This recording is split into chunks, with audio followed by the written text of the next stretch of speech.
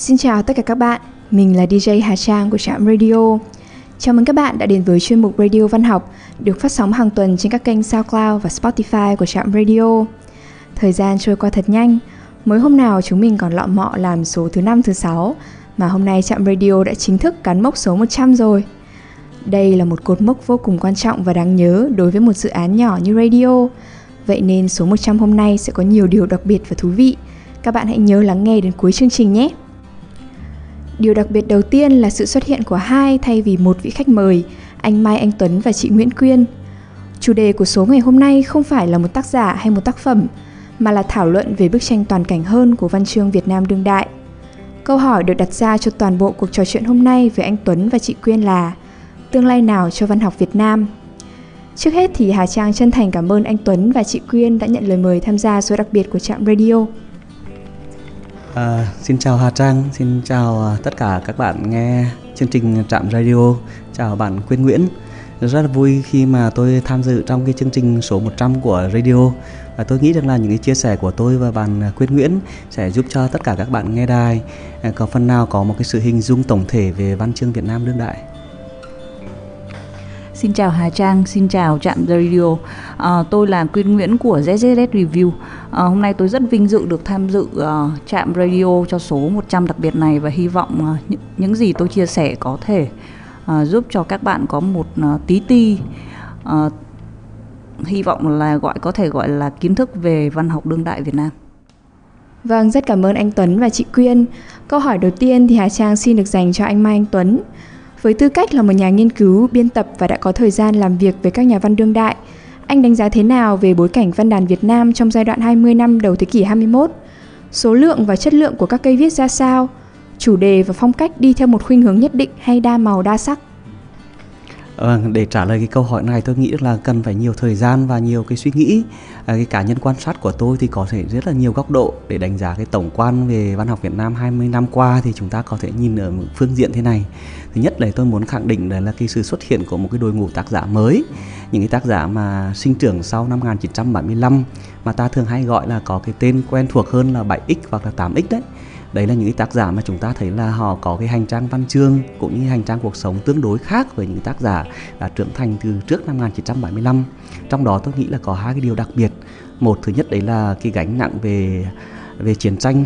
về đời sống những năm tháng bao cấp thì không có nhiều, và chính vì thế cho nên cái chủ đề lựa chọn của họ trong cách viết ấy, nó sẽ khác đi. Cái thứ hai, đây là một cái thế hệ mà bắt đầu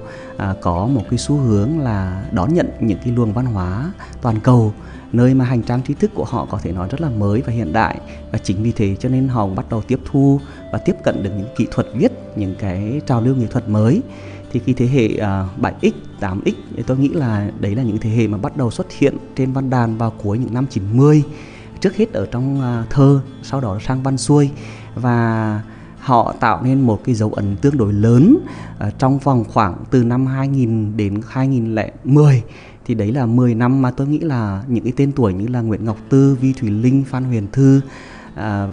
trước đó một chút là Văn Cầm Hải, hay là muộn hơn một chút là Đỗ Hoàng Diệu, rồi Đỗ Tiến Thụy. Thì đấy là những cái tác giả mà bắt đầu xuất hiện ở trong cái giai đoạn đầu 10 năm, và họ cũng bắt đầu tạo ra một cái dấu ấn, một cái sự khác biệt tương đối với thế hệ trước đó.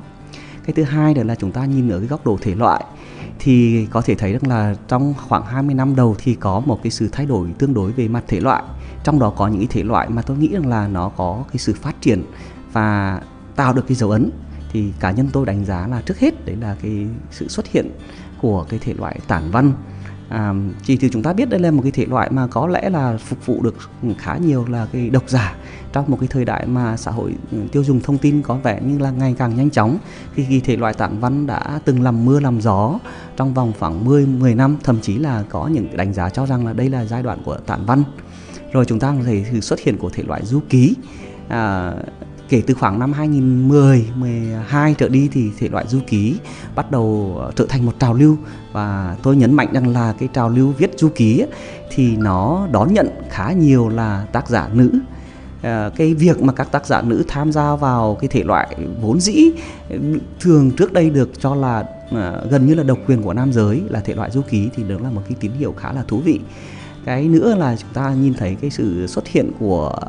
tiểu thuyết và truyện ngắn. Thì trong đó truyện ngắn với những sáng tác của Nguyễn Ngọc Tư, của Phong Điệp, của Đỗ Bích Thúy, của Đỗ Hoàng Diệu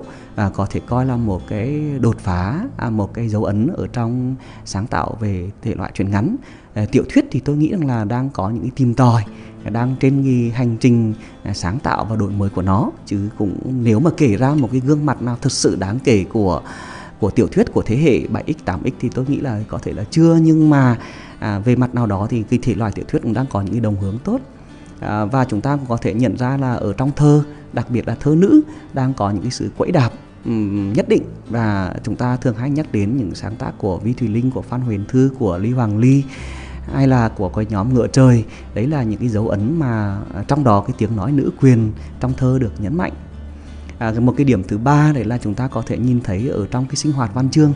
Thì tôi nghĩ là trong 20 năm đầu thế kỷ 20 thì có một cái sự đột phá trong sinh hoạt văn chương mà không thể không nhắc đến. Đấy là sự xuất hiện và ra đời của các cái website văn chương. Những cái website được xuất hiện trên Internet, những blog được xuất hiện trên Internet ngày một nhiều. Tôi cho đó là một trong những cái cuộc cách mạng rất là lớn để tạo ra một cái sự thay đổi trong cái hình thức đăng tải và tiếp nhận văn chương. Và trong số đó thì độc giả Việt Nam đã có những cái may mắn, độc giả trong nước có những cái may mắn khi tiếp cận được văn học của cộng đồng người Việt Nam ở nước ngoài, cũng như là văn học thế giới thông qua những cái trang web văn chương miễn phí như vậy. Và tôi nghĩ rằng là trong tương lai thì cái hình thức xuất hiện văn chương ở trên mạng xã hội hay là trên website nó vẫn là một cái hình thức xuất hiện khá là mạnh mẽ. Một cái dấu ấn nữa ở trong bức tranh 20 năm văn học vừa qua thì chúng ta có thể nhìn thấy ở cái phương diện là sinh hoạt nghiên cứu phê bình. Bắt đầu từ giữa những năm 80 khi mà đổi mới thì chúng ta cũng nhận thấy cái sự đổi mới trong tư duy và phương pháp nghiên cứu phê bình văn học. Thì những năm vừa rồi cũng đang chứng kiến một cái sự thay đổi rất là mạnh mẽ. Chúng ta bắt đầu đón nhận được những cái khuynh hướng, những cái phương pháp, những lý thuyết nghiên cứu phê bình mới, và thậm chí trong đó có những cái dấu ấn thời thượng, ví dụ như là lý thuyết về hậu hiện đại, về nữ quyền, về phê bình sinh thái, về lý thuyết diễn ngôn, về trò chơi. Thì tất cả những cái lý thuyết nghiên cứu văn học đấy được du nhập, được tạo ra một cái sự thay đổi, và phần nào đó nó làm cho cái việc tiếp nhận cái nghiên cứu văn học Việt Nam trở nên phong phú và đa dạng hơn. Vì bạn muốn hỏi tôi về cái bức tranh tổng thể của văn chương Việt Nam, cho nên chúng ta không thể không nhắc đến một cái sinh hoạt, đó là sinh hoạt tiếp nhận văn chương. Và một cái điều cuối cùng nữa tôi nghĩ là có thể kể đến như là một cái dấu ấn trong 20 năm vừa qua. Đấy là nhìn chung thì những cái giá trị đích thực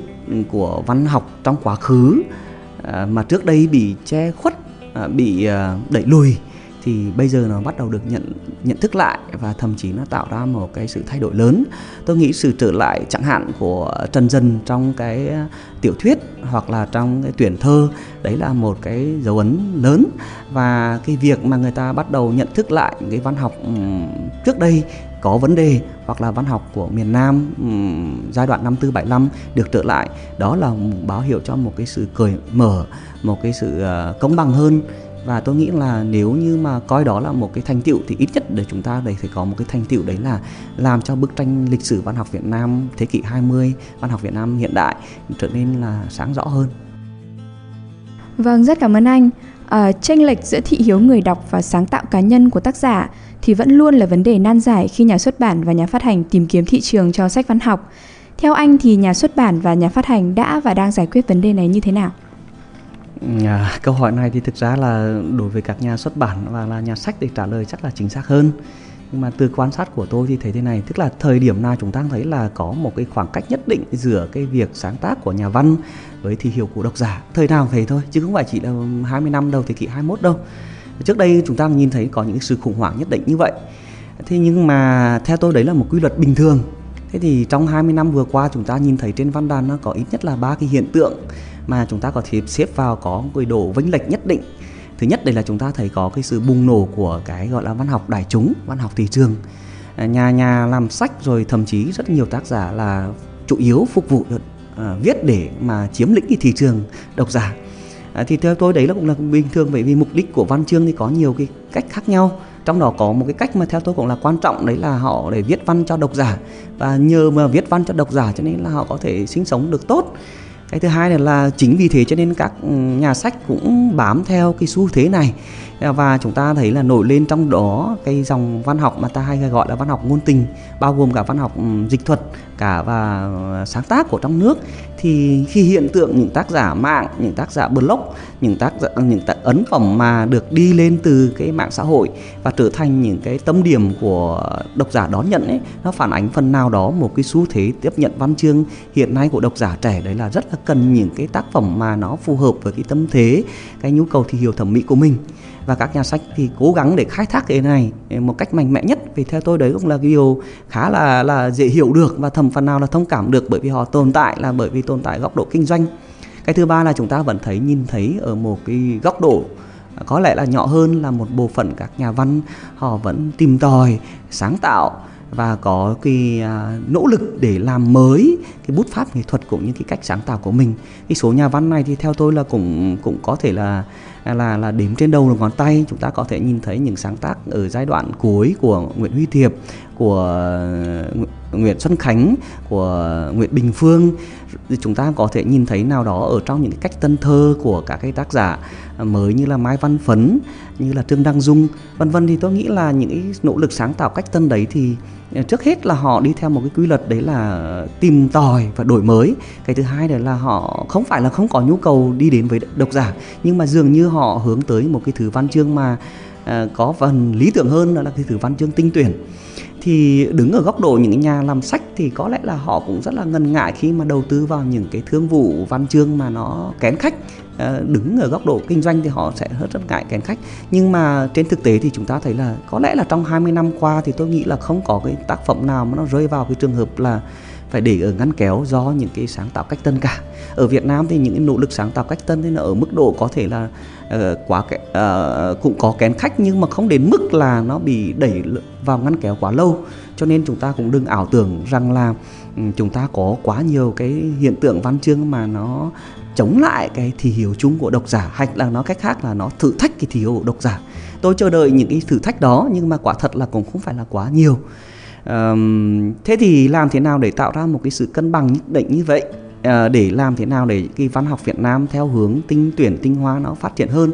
Thì có lẽ là chúng ta vẫn chờ đợi ở hai cái yếu tố. Thứ nhất đấy là những nhà văn sáng tạo theo xu hướng ấy thì họ phải kiên tâm với cái lựa chọn của mình. Tất nhiên cái đòi hỏi, cái sự kiên tâm của đối với họ đấy là một đòi hỏi theo tôi là khá là bất công, là bởi vì họ còn phải sống, chứ chúng ta đừng cứ nghĩ rằng là phải chờ tác phẩm đỉnh cao rồi chờ tác phẩm cách tân mà họ không sống được thì cũng khó. Cái thứ hai đấy là chúng ta phải chờ đợi một cái nỗ lực đọc của độc giả. Tôi cũng giảng dạy ở trong môi trường đại học thì tôi thấy là phần lớn các bạn sinh viên cũng khá là mù mờ trong việc lựa chọn tác phẩm văn chương đích đáng để đọc. Họ bị đọc theo cái xu hướng chung của độc giả, họ bị đọc theo cái phong thanh của thị trường, họ bị đọc theo cái sự xúi quẩy của bạn bè. Thế thì cái việc mà đọc theo kiểu thói quen như vậy thì theo tôi là nó tạo ra một cái độ vênh lệch, đấy là họ không được đọc những cái tác phẩm đích đáng, họ không đọc những cái tác phẩm khó. Và chính vì thế cho nên những cái tác phẩm văn chương mà chúng ta thấy là có giá trị thì nó ít phổ biến, nó ít được đi vào cái đời sống của đại chúng nhiều hơn, mà nó chỉ nằm ở trong một cái bộ phận theo tôi là cũng tương đối là ít. Nhưng mà tôi tin rằng là trong thâm tâm của những người cầm bút sáng tác, đặc biệt là những tài năng lớn ấy, thì bao giờ họ cũng nỗ lực và họ cũng muốn đặt cược cả cuộc đời sáng tác của mình vào một vài cái tác phẩm mà không phải là dành cho số đông, mà dành cho những cái độc giả mà họ nghĩ rằng là đài cử tri của họ.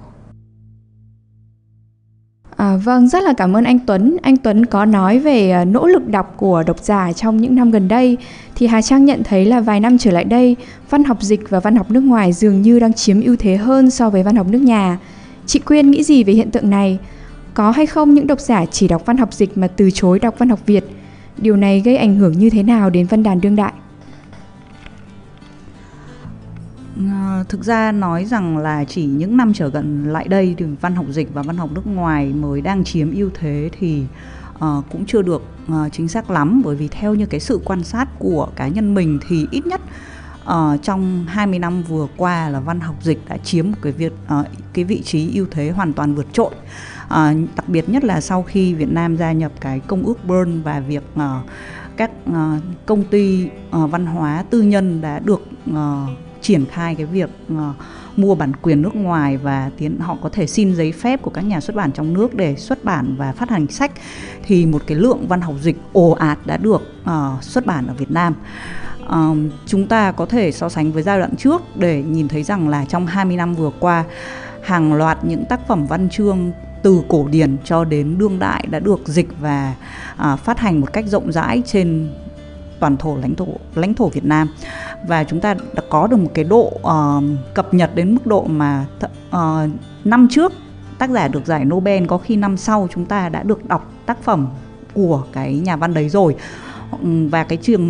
trường hợp này nó áp dụng cả đối với những cái giải thưởng khác nữa, và ngay cả có cả những hiện tượng là những cái nhà văn ra tác phẩm ở nước ngoài và đồng thời cái bản dịch cũng xuất hiện ở Việt Nam cùng cái thời điểm với cái tác phẩm đấy. Thì đấy là một cái việc mình nghĩ là một trong những cái vai trò, một trong những cái yếu tố đã gây ra được, đã tạo ra được một cái sự hứng thú khủng khiếp đối với độc giả. Vì giờ đây chúng ta có cảm giác như chúng ta có thể sánh vai và chúng ta có một cái vai trò tương đương với cả độc giả toàn cầu ở chỗ là cập nhật được văn học thế giới. Và quan trọng nữa là tuy rằng những cái tác phẩm văn học cổ điển ngày xưa đã được các dịch giả dịch rất nhiều, thì đến thời điểm bây giờ đã một loạt những tác phẩm cổ điển lần lượt được dịch mới thêm. Tức là chẳng hạn như mình quan sát là như Jane Austen chẳng hạn, là bắt đầu đến những năm 2000 ở Việt Nam mới bắt đầu có tác phẩm, nhưng mà cho đến bây giờ, đến 2020 thì đã có rất nhiều, gần như đến 6 hay 7 tác phẩm của bà đã được dịch. Ngoài ra còn có rất nhiều những tác phẩm cổ điển khác đã được triển khai, mà chẳng hạn như của Charles Dickens, và không chỉ có ngày xưa Charles Dickens thì chúng ta chỉ biết đến với Oliver Twist hoặc là David Copperfield, hoặc là có một cuốn Thời gian khổ. Nhưng đến bây giờ thì chúng ta đã có thêm được Hai Kinh Thành, và mình biết là còn có nhiều công ty vẫn muốn tiếp tục khai thác thêm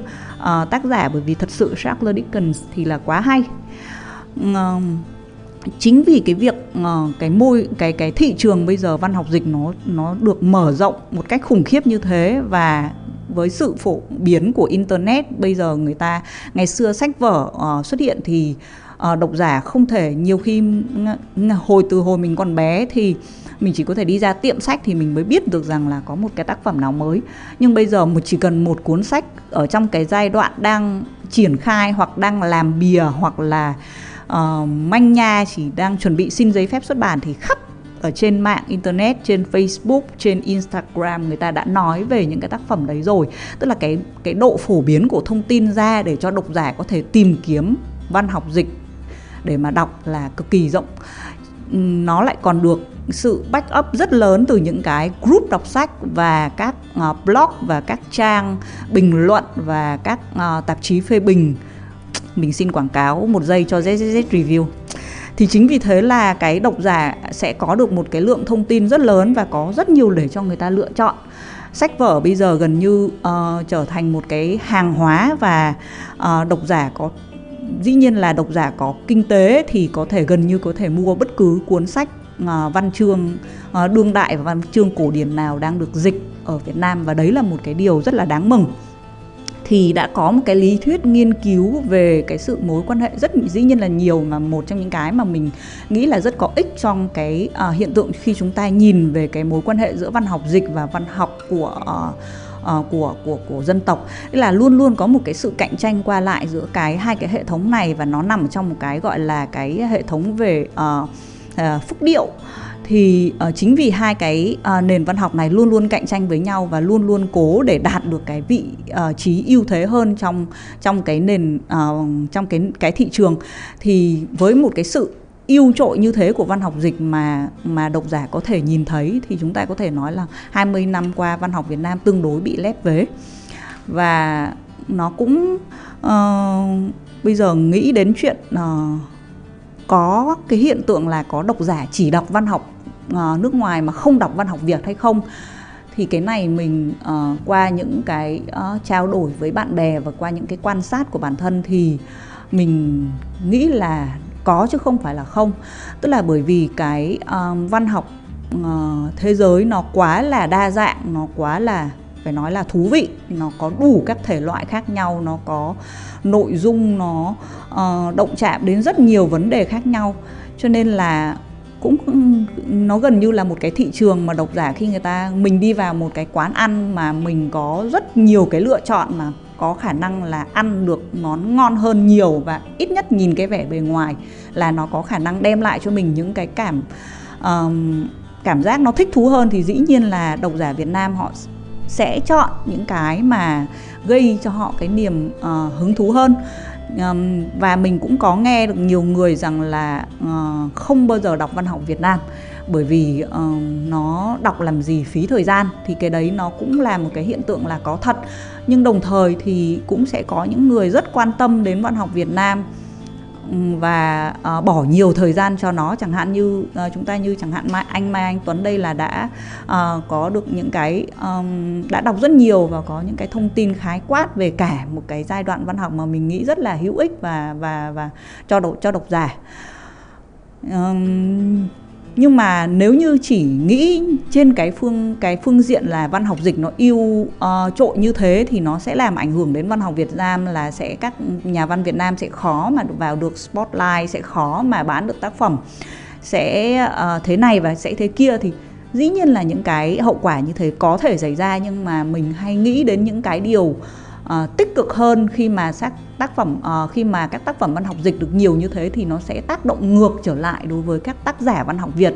Mà một trong những cái mà mình quan sát thấy đấy là cái việc mà văn học dịch được dịch nhiều như thế thì đầu tiên là nó sẽ đổi mới chính cái ngôn ngữ, tức là nó sẽ thay đổi cái tiếng Việt,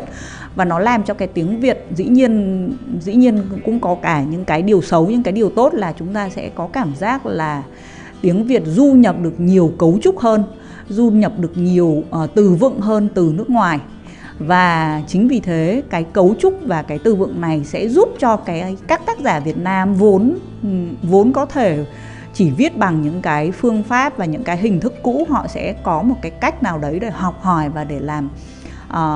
đổi mới chính cái hình thức và cái nội dung văn chương của mình. Thì cái đấy là mình nghĩ là một điều tích cực. Thứ nữa là mình nghĩ là cái văn học dịch nó sẽ tạo ra một cái nền cơ bản để cho độc giả trong nước bây giờ gần như là họ có khả năng tiếp thu được những cái tác phẩm văn chương mà viết không dành cho số đông. Chẳng hạn như mình lấy một cái ví dụ là có một tác giả người Áo là Thomas Bernhard, thì ông ấy viết văn chương rất là khó, không xuống dòng cả một cuốn. Thì đối với mình nghĩ là đối với độc giả văn chương Việt mà bây giờ đọc một tác phẩm văn học Việt Nam mà ngay lập tức như thế thì sẽ cảm thấy rất là khó khăn. Chẳng hạn như cuốn Chinatown là Phố Tàu của chị Thuận, cuốn hình như có xuống dòng, hay là cuốn Made in Việt Nam của chị Thuận là không xuống dòng toàn bộ, thì dĩ nhiên sẽ gây ra một cái sự 15 năm trước nó sẽ gây ra một cái phản ứng đảm bảo là ở phía độc giả sẽ cảm thấy rất là khó đọc, rất là thách đố. Nhưng mà sau khi Thomas Bernhard đã được dịch 2 cuốn và ít nhiều được một số lượng độc giả thích thú với cái lối văn chương như vậy, thì giờ đây một tác phẩm mới, chẳng hạn như tác phẩm Chết trong ngày Chúa Nhật của Nguyễn Nguyên Phước ra đời, cũng có một cái sự tương đồng như thế nhất định. Và mọi người sẽ khi đọc Nguyễn Nguyên Phước bây giờ họ sẽ không có cảm giác quá khó khăn, và họ sẽ có một cái mẫu trước để họ liên hệ trở lại. Dĩ nhiên là hai tác giả này chúng ta có thể nói về một cái là họ không hề giống nhau một chút nào cả, nhưng ít nhất trên cái hình thức mà độc giả người ta quan sát được, người ta cảm nhận rằng là có một cái mẫu như thế, và như thế thì nó sẽ có một cái tác dụng mà theo như mình nghĩ là nó tạo ra một cái nền cho các tác giả và cho độc giả Việt Nam tiếp thu văn chương của cả những cái văn chương sáng tạo của các tác giả trong nước. Như thế thì mình nghĩ là nhìn về cái khía cạnh tích cực như thế thì nó sẽ là tốt hơn. Nhưng dĩ nhiên là còn có những cái yếu tố tiêu cực khác nữa. Chẳng hạn bây giờ tác giả văn học Việt Nam thì về cái độ gọi là cái độ hot sẽ không thể nào bằng được so với dịch giả thôi chẳng hạn. Bây giờ còn có cả phong trào là xin chữ ký của dịch giả, Và dịch giả trong 20 năm qua thì mình thấy chưa bao giờ dịch giả Việt Nam được đẩy vào một cái thế gọi là được đưa lên một cái thế gọi là được đưa vào spotlight mà nó mạnh mẽ như bây giờ. Và chính vì thế nhiều tác giả Việt Nam thì sẽ phải cố gắng để cạnh tranh với những cái với văn học dịch, với tác giả nước ngoài. Nhưng chắc chắn là cái việc dịch và văn học dịch nó phát triển mạnh mẽ như thế, mình nghĩ nó sẽ có cái ảnh hưởng về lâu về dài, nó sẽ rất tích cực đối với văn học trong nước. Có những cái hiện tượng khác mà chúng ta có thể kể ra là ảnh hưởng rất mạnh của văn học dịch, chẳng hạn như Huỳnh Trọng Khang trong Mộ Phần Tuổi Trẻ chẳng hạn, bạn ấy trích dẫn rất nhiều và bạn ấy đã thấm rất nhiều từ văn học dịch. Ngoài ra chẳng hạn có những cái phương pháp mà chúng ta tác giả được Nobel, tác giả của cuốn Chiến tranh không có một khuôn mặt phụ nữ, thì cái phương pháp của bà Svetlana đấy đã ảnh hưởng đến tương đối, theo như mình biết ít nhất là có 3 người bị ảnh hưởng ít nhiều bởi cái phương pháp của bà đấy, viết dạng đi phỏng vấn nhân vật và viết lại cái tác phẩm của mình dựa trên những cái phỏng vấn đấy, chẳng hạn như chị Võ Diệu Thanh và chẳng hạn như anh Đặng Hoàng Giang, hoặc chẳng hạn như chị Phan Thúy Hà. Họ đều học tập những cái phương pháp như thế, và dĩ nhiên mỗi người sẽ có những cái thay đổi theo cái phong cách của họ, nhưng ít nhất là đã gây ra những cái tác giả trong nước cũng đã học tập và chịu ảnh hưởng của những cái tác giả nước ngoài. Vâng, rất là cảm ơn chị Quyên về những phân tích của chị. Thì từ khi bắt đầu hoạt động tới nay, Trạm Radio luôn trung thành với tôn chỉ quảng bá và phát huy văn học Việt Nam để nâng cao nhận thức của thính giả về mảng này, từ đó nâng cao mức độ quan tâm của độc giả và có thể là cả thị phần của văn học Việt Nam trên thị trường xuất bản nữa. Tuy nhiên thì ban biên tập cũng đã thảo luận nhiều lần về câu hỏi liệu rằng chỉ tập trung phát triển văn học Việt mà bỏ qua văn học dịch thì có thật sự là một hướng đi tốt hay không? Thì vừa nãy chị Quyên đã chỉ ra cả mặt tích cực và mặt tiêu cực mà văn học dịch và văn học nước ngoài có tác động lên văn học Việt Nam. Vậy thì bây giờ Hà Trang muốn hỏi anh Tuấn là anh nghĩ rằng khuyến khích độc giả đọc văn học dịch có ích lợi gì cho sự phát triển của văn học Việt Nam hay không? Hay nói cách khác, văn học Việt có nhận được khích lệ gì từ sự phát triển văn hóa đọc nói chung hay không? Ok, tôi nghĩ rằng là cái quan điểm của bạn Quyên Nguyễn là khá là đúng về cái tình hình văn học dịch của chúng ta trong 20 năm vừa qua. Ở đây tôi xin muốn nói rộng hơn một chút là nhìn lịch sử văn học Việt Nam hiện đại ấy, thì cái quá trình hiện đại hóa văn học Việt Nam là theo tôi có một phần từ cái tác động của văn học dịch. Chúng ta nhìn thấy trước năm 1945, sự hiện đại hóa của thơ ca Việt Nam, của văn xuôi Việt Nam nó đến từ cái văn học của phương Tây. Rồi đặc biệt trong thơ chúng ta thấy nó đến từ thơ ca của Pháp. Chứ nếu mà không có cái sự tiếp nhận của thơ ca Pháp thì rất là khó để hiện đại hóa được thơ ca và sự ra đời của thơ mới. Để sau này ở miền Nam năm 74-75 thế chúng ta nhìn thấy có một cái sự sôi nổi, sôi động của trong đời sống văn hóa xã hội miền Nam, là bởi vì họ gần như được tiếp nhận một cách song song cái sinh hoạt của và văn chương và tư tưởng của Âu Mỹ. Thì từ những năm đổi mới, những năm 86 trở lại đây chúng ta nhìn thấy là cái văn học dịch nó được trở lại. Và tôi nghĩ là một trong những cái tác động quan trọng của văn học dịch đấy là nó làm cho các nhà văn Việt Nam nhìn thấy ngoài trời có trời. Và họ cũng tiếp nhận được cả trên cả phương diện về mặt kiến thức, cả về mặt bút pháp. Chẳng hạn như tôi nghĩ là một trong những cái tác động lớn của văn học dịch Mỹ Latin ở Việt Nam đấy là nó tạo ra được một cái xu hướng lối viết huyền ảo, hiện thực huyền ảo ở Việt Nam, và một số tác giả đã bắt đầu đi theo cái hướng này. Thế thì chúng ta không thể có một cái đòi hỏi rằng là, đặc biệt là trong bối cảnh hiện nay, không thể đòi hỏi rằng là độc giả hãy đọc văn học Việt Nam mà bỏ qua văn học dịch được. Mà tôi nghĩ rằng là ở phương diện nào đó thì cái lựa chọn văn học dịch thậm chí còn phong phú và đa dạng hơn trong văn học Việt Nam. Tôi nghĩ là trong tương lai gần thì có thể thậm chí có một bộ phận độc giả là họ còn đọc cả tác phẩm văn học nước ngoài bằng nguyên ngữ, không qua cả dịch tiếng Việt nữa. Thế thì nhìn như vậy thì có lẽ là chúng ta nhìn thấy cái sự phần nào đó, cái sự lép vế, cái yếu thế của văn học Việt Nam ở trong nước. Nhưng mà nói như vậy thì không có nghĩa rằng là văn học Việt Nam không có những cơ hội, không có những cái sự khởi sáng của nó. Bằng cớ là chúng ta vẫn thấy là có rất nhiều tác giả văn học Việt Nam được coi là tác giả bán chạy, như Nguyễn Ngọc Tư và đặc biệt như Nguyễn Nhật Ánh. Rồi một số tác giả khác họ vẫn có độc giả của mình, các cái thể loại như là tản văn hay du ký vẫn bán chạy ở trên thị trường. Thế thì chúng ta không nên có một cái sự gọi là quá tuyệt vọng trong cái bối cảnh là độc giả Việt Nam họ không đọc văn học Việt Nam. Thì vấn đề được đặt ra đấy là bây giờ chúng ta sẽ phải có một cái cách đón nhận văn học dịch và văn học Việt Nam như thế nào. Thì tôi nghĩ là thị trường văn học dịch ở Việt Nam hiện trong thời gian vừa qua thì rất phong phú và đa dạng, sôi động, nhưng mà cái sự lựa chọn ấy theo tôi là không được tốt lắm. Ngoài một số nhà sách họ kiên trì cái mảng sách là chọn lựa những cái tác phẩm văn học sáng giá qua các cái giải thưởng Nobel hay Goncourt hay là Man Book, thì rất nhiều các cái nhà sách khác là vẫn lựa chọn những cái tác phẩm văn học dịch mà theo tôi là nó có phần dễ dãi, thậm chí là xoàng xĩnh và chiều theo cái thị hiếu của độc giả là chính. Thì cái mảng sách dịch này thì theo tôi là thực sự thì nó không có nhiều hữu ích lắm trong cái sự tác động đối với thị hiếu đọc của người đọc cũng như là cái sự phát triển của văn học Việt Nam. Cái thứ hai là văn học dịch của chúng ta trong thời gian vừa qua phát triển sôi động như vậy, nhưng mà tôi nghĩ là cái sự đánh giá, cái sự tiếp nhận bằng cớ qua những cái sinh hoạt, những cái thảo luận ấy, thì nó chưa phải là rõ ràng. Chúng ta vẫn đang nằm trong một cái sự điều khiển của con ngựa thị trường rất là mạnh mẽ. Rất nhiều nhà sách chỉ nhìn thấy cái tác phẩm này là bán chạy, những cái tác giả này là bán chạy, chứ không biết được cái thực sự cái chất lượng của nó hay là những cái giá trị văn chương lâu dài của nó như thế nào. Thì những cái câu hỏi đó theo tôi là nó đòi hỏi những người nhà làm sách cần phải có một cái sự chung tay ít nhất tối thiểu ở mức độ là lựa chọn. Còn đối với độc giả Việt Nam thì rõ ràng là họ có cái cơ hội lựa chọn những cái tác phẩm văn học dịch để đọc. Thế nhưng mà cũng giống như là một cái món ăn mà xa lạ thì họ cần phải có một cái độ tỉnh táo nhất định. Tôi nghĩ là một độc giả thông minh hôm nay là một độc giả mà không mang bất cứ một cái cuốn sách nào vừa dịch ngày hôm qua để đem về nhà mình, mà họ cần có một cái sự lựa chọn, một cái sự kiểm chứng nhất định để lựa chọn cái sự đọc của mình. Và nếu không cẩn thận thì họ sẽ trở nên đuối sức khi mà cứ đuổi theo văn học dịch một cách mênh mông như vậy. Còn đối với các nhà văn Việt Nam thì rõ ràng là họ đang nhìn thấy một cái sự cạnh tranh rất khốc liệt trên chính sân nhà của mình.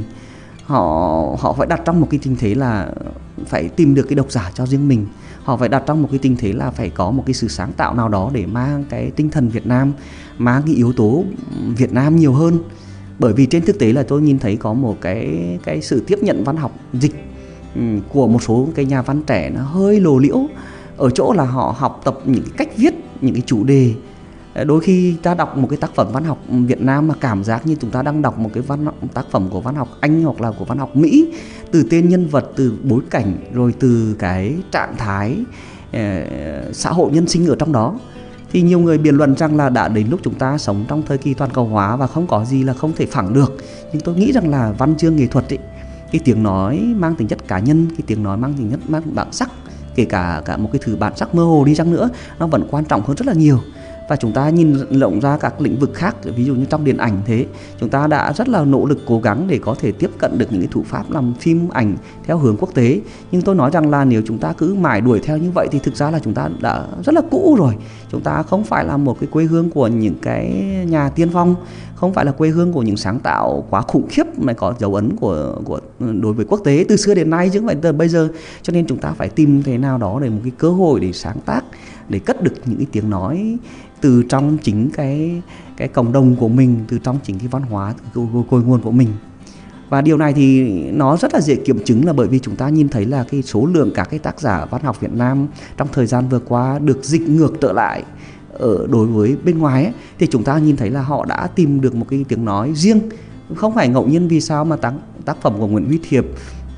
của Hồ Anh Thái, của Lê Minh Khuê hay là của Nguyễn Ngọc Tư được dịch ra tiếng nước ngoài, là bởi vì rõ ràng là họ nhìn thấy ở trong đó những cái sáng tác mà nó mang màu sắc Việt Nam rất rõ. Thế thì những cái sáng tác, đối với các nhà văn đương đại á, thì tôi nghĩ là cái việc mà họ đọc, họ tiếp cận, họ cọ sát đối với văn học dịch, đấy là cái điều tất yếu để họ đừng có bị bỏ lạc lõng quá lâu, bị bỏ rơi quá lâu. Nhưng nhất định họ phải có một cái sự tìm tòi, họ phải có một cái chiến lược riêng trong việc sáng tạo để họ có một cái độc giả của mình. Và tôi nghĩ rằng là mặc dù văn học dịch rất là phong phú, thậm chí là nó nhiều đến mức là như là một cái thứ kem đặt ở trên giá sách, chỉ cần sau một ngày mà thì nó có thể đã bị cất đi rồi, thì không có nghĩa rằng là tác giả Việt Nam không có cơ hội để neo đậu trên cái giá sách lâu hơn nếu như cái tác phẩm đấy nó thực sự là có giá trị và có cái sự độc sáng. Thế còn chị Quyên thì sao? Chị nghĩ gì về vấn đề này? Mình thì nghĩ thị trường văn chương nó bao gồm đúng hai chữ, hai từ khác nhau là thị trường và văn chương, cho nên là tất cả đều nằm dưới quy luật của thị trường. Dĩ nhiên sẽ có rất nhiều tác phẩm văn học được dịch từ nước ngoài vì thuần túy lý do thị trường.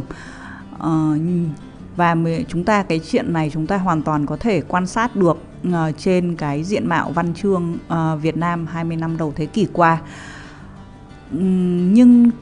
vẫn có những cái tác giả mà họ nằm giữa cái lằn ranh giữa văn chương cao cấp và văn chương thị trường, mà khi đọc họ nó vẫn đem lại những cái sự thích thú nhất định và đem lại những cái sự tranh luận nhất định ở trong độc giả, mà một trong những người nổi tiếng nhất mà mình nghĩ không ai không biết chính là Murakami. Và khi mà sẽ luôn luôn có những cái tác giả như vậy, và sẽ có cả những tác giả mà chúng ta nghĩ rằng quá thị trường, nhưng đồng thời chúng ta cũng sẽ có cả những tác giả được xếp vào cái mục là tinh hoa. Và chính vì thế cái việc văn học dịch được xuất bản nhiều như hiện nay, mình nghĩ cá nhân mình thấy đấy là một cái điểm rất là hay và tích cực, ở chỗ là độc giả sẽ có nhiều lựa chọn hơn. Và cái chuyện này nó không chỉ xảy ra ở Việt Nam, bởi vì ở trên toàn thế giới thì cũng thế mà thôi. Khi bạn đi vào một cái hiệu sách ở Anh hay ở Mỹ hay ở Pháp thì những cái tác giả thị trường dĩ nhiên họ sẽ rất nhiều, và họ sẽ có một cái lượng độc giả rất đông. Và đồng thời ở những cái mục mà văn chương tinh hoa thì cũng sẽ có độc giả của họ. Cho nên là mình có cảm giác là nhiều khi mình không muốn nói là nước sông không phạm đến nước giếng, nhưng đồng thời sẽ có cả những người mà họ vừa thích đọc văn chương ở những cái thể loại mà thường bị xem là thấp kém hơn, chẳng hạn như trinh thám, nhưng đồng thời họ vẫn thích những cái văn chương tinh hoa nữa. Và hai cái việc này mình nghĩ là người ta sẽ có, bởi vì những cái định kiến về các phạm trù, những cái định kiến về phân biệt văn chương cao cấp hay thị trường, chuyên biệt hay không chuyên biệt, nó nhiều khi nếu như không cẩn thận với những cái phạm trù định kiến đấy thì mình sẽ bị rơi vào những cái, chính bản thân mình rơi vào định kiến, và mình sẽ không, nói thẳng ra là mình không đọc được những cái tác phẩm hay khi mà mình tiếp xúc với nó. Chính vì thế mà hơn nữa mà mình cũng phải nói một cái thực tế khi mình cũng có tham gia vào công việc xuất bản ít nhiều đấy, rằng là nhiều khi mình phải dùng các tác giả thị trường để mình nuôi các tác giả tinh hoa. Bởi vì nếu như các bạn độc giả đã biết thì có rất nhiều tác giả ở Việt Nam, những tác giả dịch ở Việt Nam dịch ra tiếng Việt, và cho đến thời điểm này cả bao nhiêu năm vừa qua chỉ bán được khoảng độ 1.000 đến 2.000 bản sách. Thì với cái lượng bán như thế, và chúng ta có thể kể ra rất nhiều tên, chẳng hạn như Chuyện Người Tùy Nữ chẳng hạn, cho đến mãi gần chục năm sau khi ngày xuất bản, in 1.000 lượt bản đầu, thì đến bây giờ cái bản dịch của dịch giả An Lý mới được tái bản trở lại. Thì chúng ta thấy như thế rằng nếu chỉ bán, các nhà xuất bản, các công ty tư nhân sẽ phải làm rất nhiều việc để đưa một cái bản dịch về Việt Nam, từ khai thác bản quyền cho đến tìm dịch giả, triển khai bản thảo, cho đến biên tập, cho đến xin giấy phép, cho đến phát hành. Bao nhiêu công đoạn như thế, nhưng nếu chỉ bán được 1.000 bản thì họ sẽ sống bằng cách nào? Cho nên sẽ luôn luôn có những cái tác phẩm để thu hút cái sức mua của độc giả, nhưng đồng thời sẽ có những cái tác phẩm tinh hoa và chỉ có được một lượng độc giả nho nhỏ như thế chú ý đến. Chính vì thế thì chúng ta cũng gần như, mình lấy một cái ví dụ nó gần như là một hiểu là có một anh ban ngày thì đi làm công việc văn phòng chán trường thôi, nhưng đến tối về thì mình viết văn chương, chẳng hạn như Kafka chẳng hạn.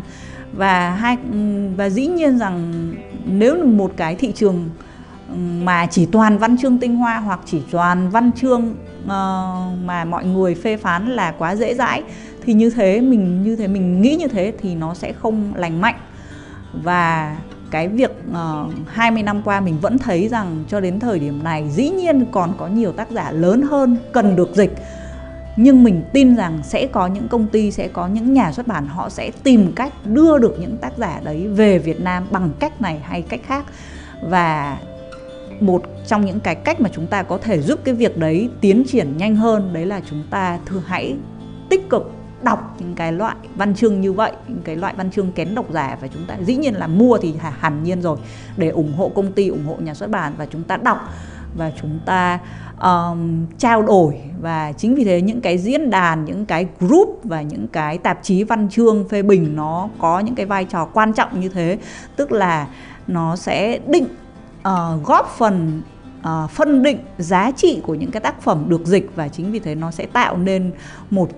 như mình nói, đó là tạo nên một cái platform để cho độc giả có thể cất lên cái tiếng nói của mình về những cái tác phẩm văn học dịch, và chính vì thế nó sẽ góp phần điều chỉnh một cách tinh vi cái thị trường này. Mình nghĩ như vậy. Vâng, rất cảm ơn anh Mai Anh Tuấn và chị Quyên Nguyễn đã tham gia thảo luận số 100 ngày hôm nay. Ban biên tập hoàn toàn đồng tình với quan điểm của hai anh chị rằng văn học Việt Nam và văn học dịch là hai đối trọng đều cần được khích lệ phát triển nếu muốn hệ sinh thái văn học nói riêng và xuất bản nói chung lớn mạnh hơn. Các bạn thân mến, bất ngờ cuối cùng mà Trạm Radio muốn gửi đến các bạn trong số 100 ngày hôm nay chính là sự ra mắt của văn học dịch trên Trạm Radio. Cụ thể hơn, kể từ số 101, chúng mình sẽ ra 2 số một tuần để giới thiệu với các bạn thính giả các tác phẩm văn học Việt Nam và văn học nước ngoài, cũng như mở rộng chủ đề của các thảo luận văn chương. Trạm Radio xin chân thành cảm ơn tất cả các bạn thính giả đã luôn lắng nghe và ủng hộ chúng mình trong suốt 2 năm vừa qua. Sự nhiệt thành của các bạn là động lực to lớn nhắc nhở chúng mình phải nỗ lực và cố gắng nâng cao chất lượng phát thanh cũng như chất lượng nội dung hàng ngày. Hà Trang mong rằng sẽ tiếp tục nhận được sự yêu mến và dõi theo của các bạn trong thời gian sắp tới. Một lần nữa, xin cảm ơn hai vị khách mời đã đóng góp vào thảo luận ngày hôm nay và rất mong có dịp được tiếp tục cộng tác với các anh chị trong tương lai. Đêm đã khuya, thời lượng của chương trình đến đây là kết thúc. Xin chân thành cảm ơn các bạn thính giả đã chú ý lắng nghe. Chúc các bạn một đêm ngon giấc.